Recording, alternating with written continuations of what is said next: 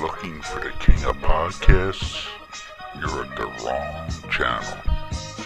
Looking for good ideas for life? You are far from good hands. If you think the listener is always right, you are far from the right place. Hosted by a Northeasterner by birth, a rebel by choice. If you want a host that floats between love and madness, then play on and listen to Crazy Train Radio.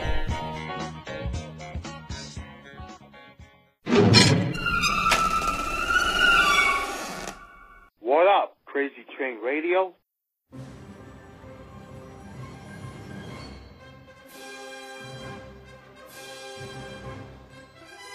You want answers? I think I'm entitled. You want answers? I want the truth! You can't handle the truth!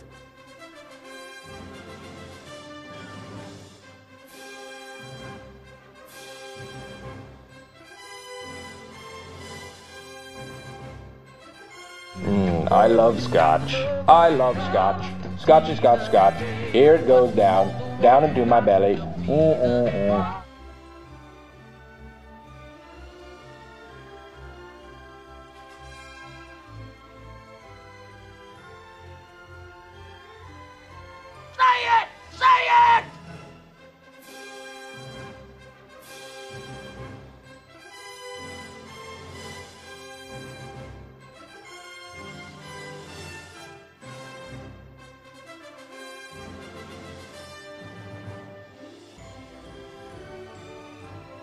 Don't mess with me, I'm one crazy mofo.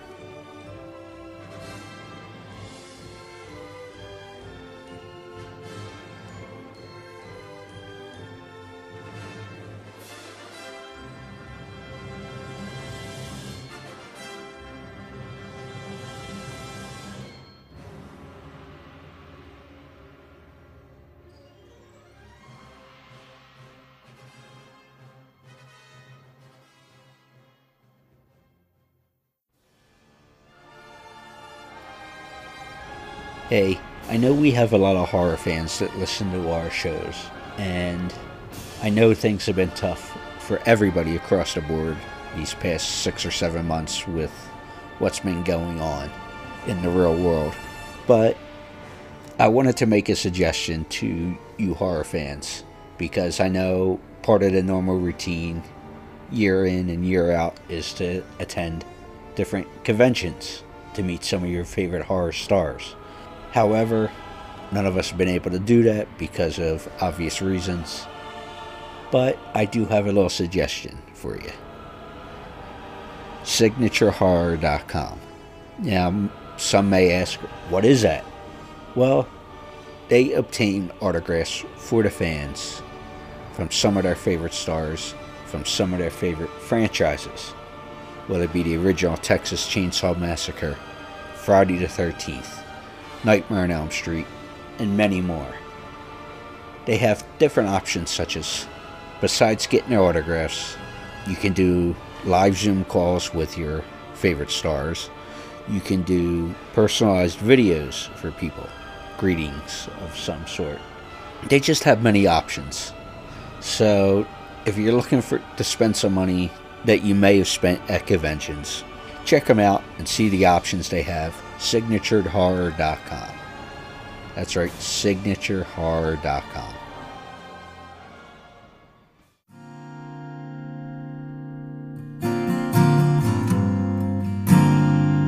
This is Abel Berry, director of amazing horror films, and you are listening to Crazy Train Radio.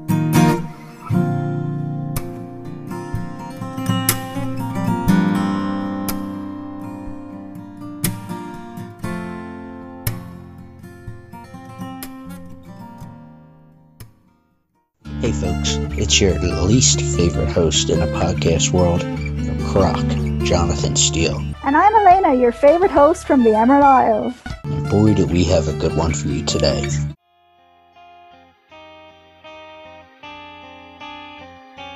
This next guest is a director, writer, producer, and fellow actor known for Blood Sombrero, Midnight Devils, and Strix. He happens to also be the co-producer of the movie I worked on, Crave Roots of Evil, and his latest project, the epic supernatural slasher film Dr. Gift, promises to blow us all away. Welcome, Abel Berry. Hey, what's going on? Thanks for having me. Welcome. How are you? I'm good. How are you guys doing? No complaints. Nobody listens anyway.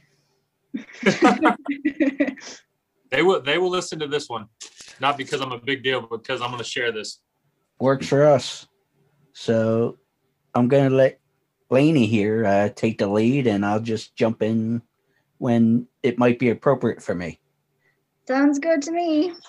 So, Abel, did you always know that you had a passion for being creative? Yeah, I guess so. Yeah, I mean, it's just something that's just kind of always been with me. You know, I've always wanted to be a filmmaker since I was a little kid. So I guess I have always known.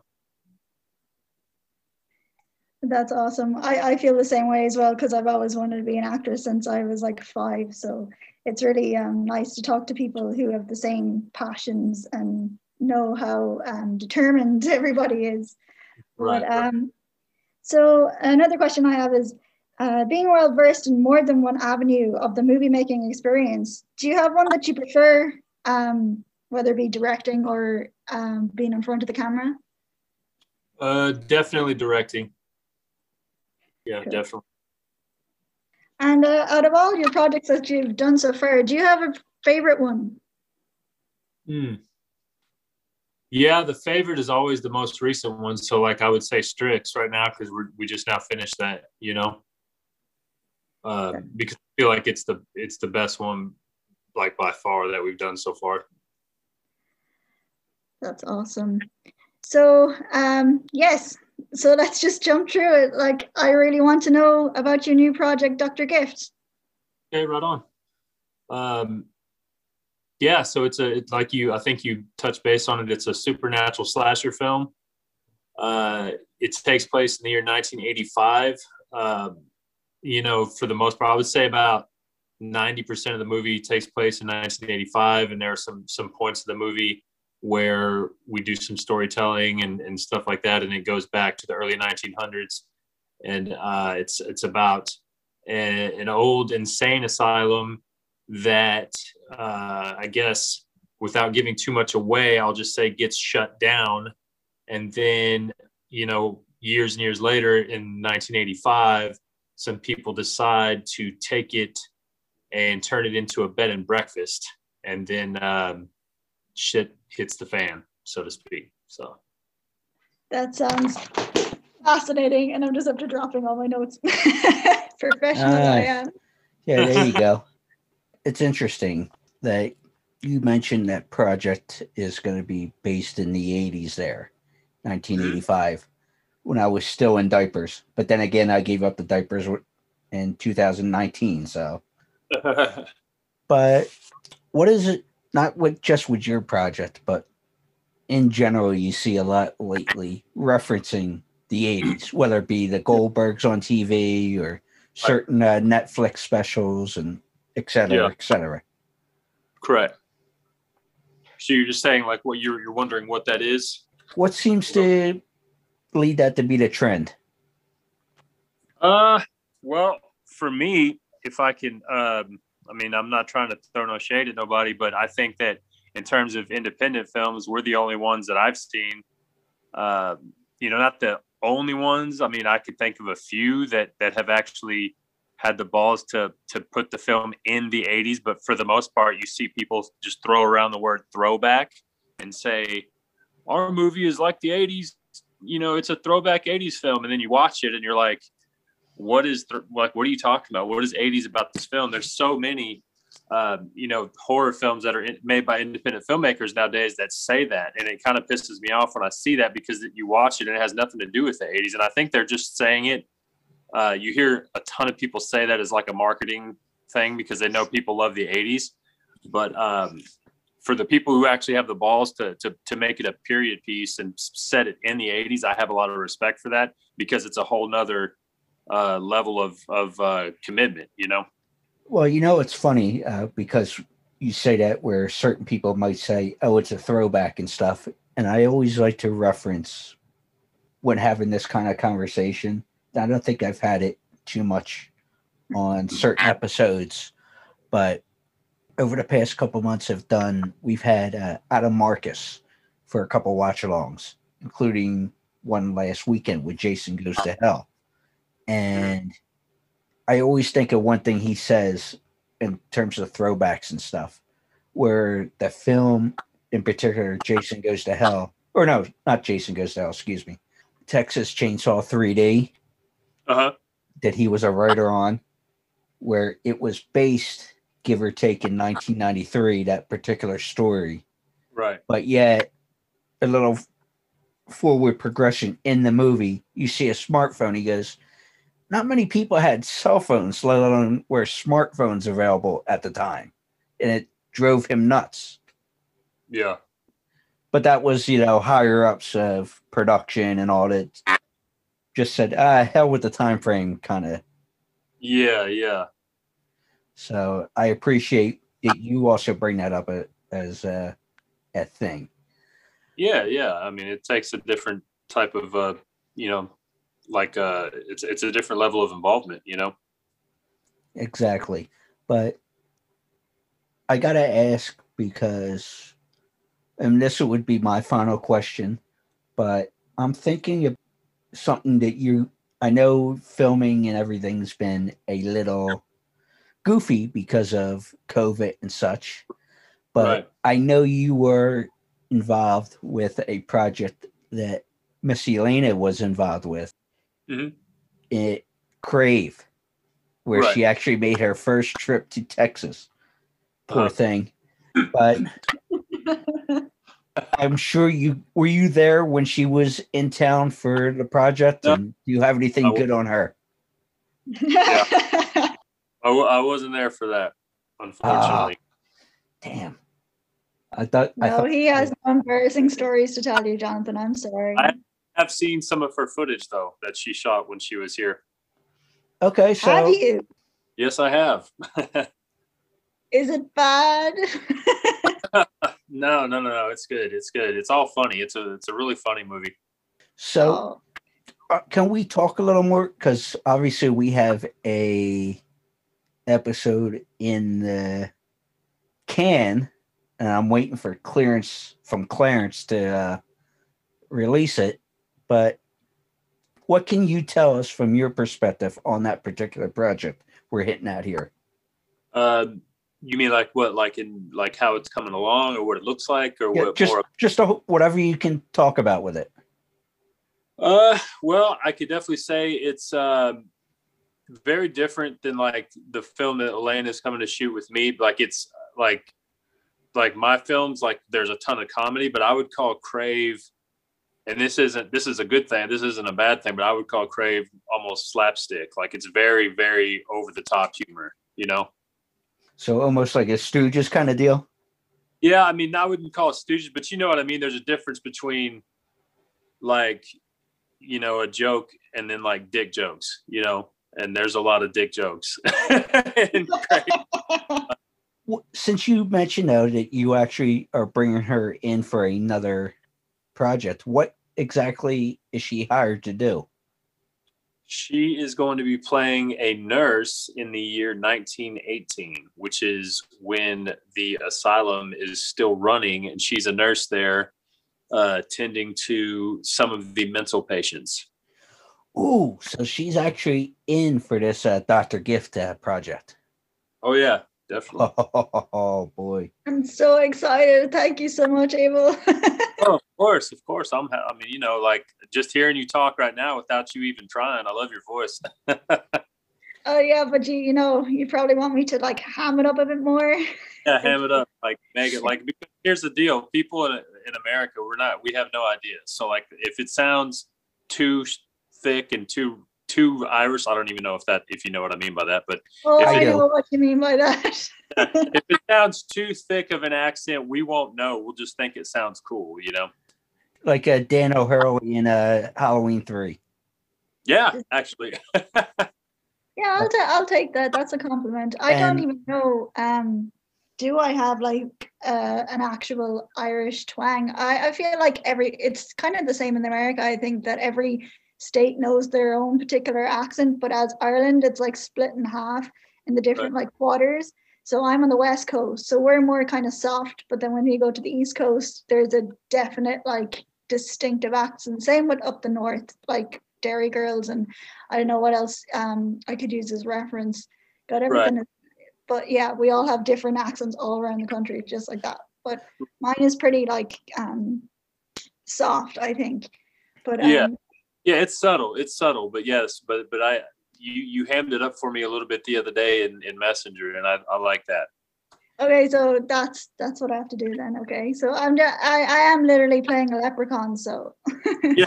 Yes, just do your best leprechaun for me. Okay, so I'm playing. Okay, all right. Leprechaun to the middle one.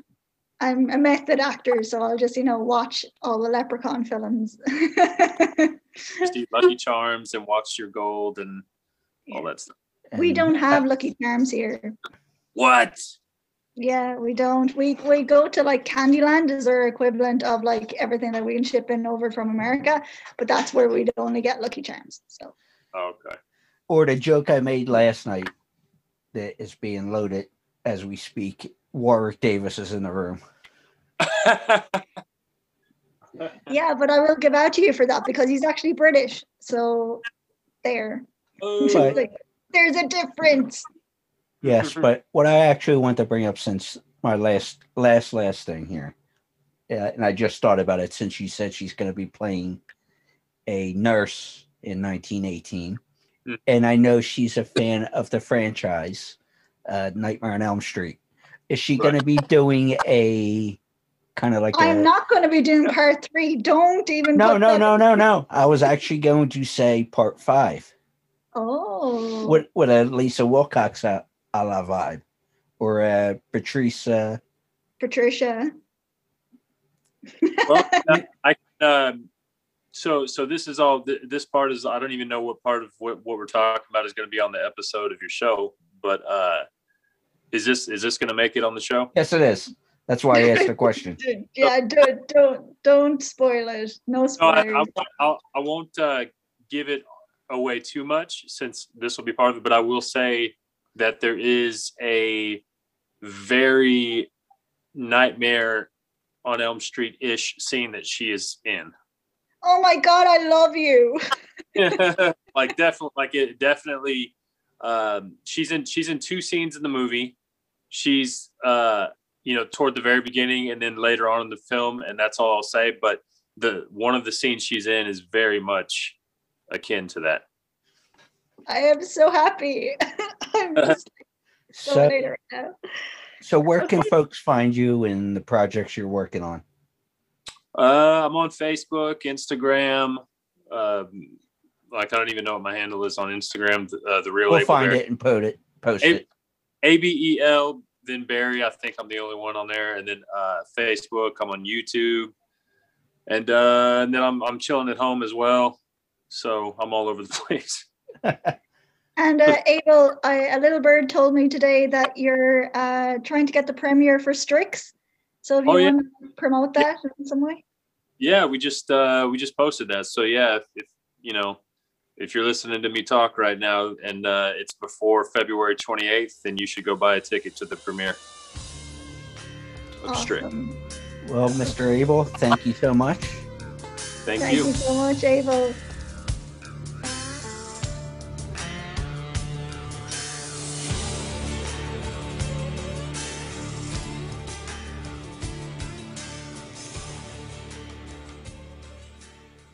Not all football helmets are created equal.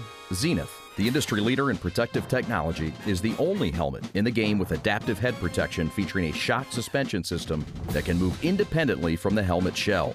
Headquartered and developed in Detroit, Zenith is committed to player safety and revolutionary innovation. Zenith is proud to protect athletes at every level from Pee Wee to the pros. Learn more about the Zenith difference at zenith.com. That's XENITH.com.